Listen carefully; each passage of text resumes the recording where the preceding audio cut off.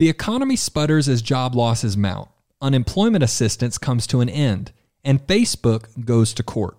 This is Paul Dietzel.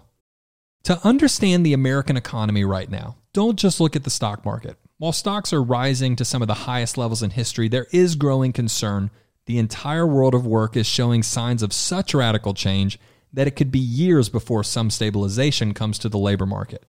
On Wednesday of this week, the Bureau of Labor Statistics released the JOLTS report.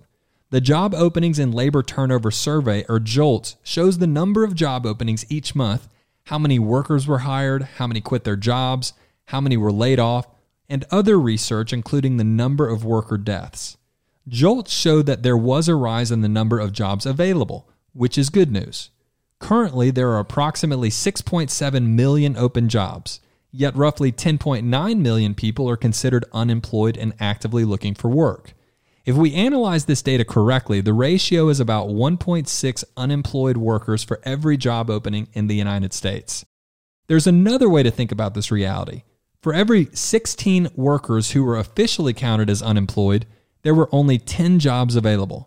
That means for more than 4.2 million unemployed workers, no jobs were available. This is especially true for workers in the retail, leisure, and hospitality sectors. This area only has 0.2 job openings per unemployed person.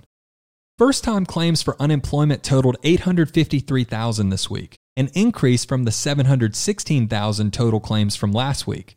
This was the highest weekly total since September 19th and was unexpected by economists who thought the number would hover around 730,000.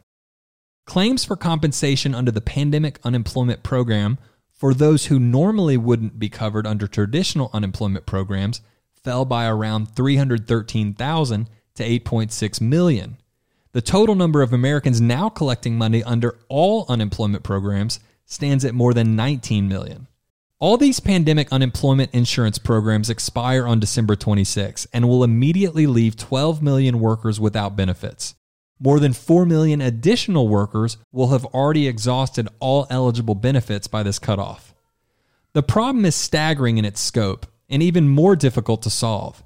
As an example, it's hard for a person who worked in the retail sector selling clothes or cars to develop new skills so that they can move into a good job at a technology company. Yet, for thousands of workers, that's exactly what must be done. Innovative approaches between education leaders and business leaders must be designed and put in place. Education, retraining, and job placement must become a priority, or unemployment levels already hovering at levels near the peak of the Great Depression could rise even higher.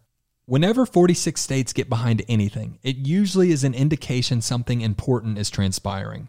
On Wednesday of this week, the Federal Trade Commission and a group of 46 states in separate antitrust lawsuits charged that Facebook engaged in a long campaign to acquire or stop technology companies it feared could rival their dominance. Both lawsuits target two of Facebook's major acquisitions, Instagram and WhatsApp. Both lawsuits could result in requiring Facebook to release their ownership of the two very popular apps. The FTC complaint also alleges Facebook now holds the power of a monopoly in the U.S. personal social networking market. One issue of concern in the state's lawsuit is data collection.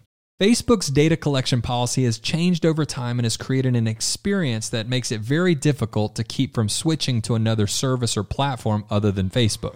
Because Facebook tracks such detailed data on its users, it's able to create highly personalized experiences that other platforms cannot match. The Clayton Antitrust Act of 1914 is at issue here.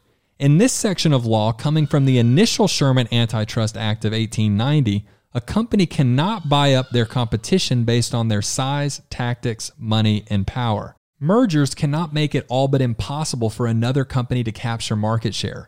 Predatory tactics cannot be used to stop innovation or stop competition. This much is clear. When any corporation grows so large as to become its own regulator, problems can emerge that suffocate innovation by other companies or inventors. Freedom to experiment and create should never reside only with one corporate entity, no matter how large or lucrative the product. Just how involved should the government be or become in the work of American business? The court will answer that question, and these cases will shape the social media landscape for years to come. This is Paul Dietzel. Thanks for listening.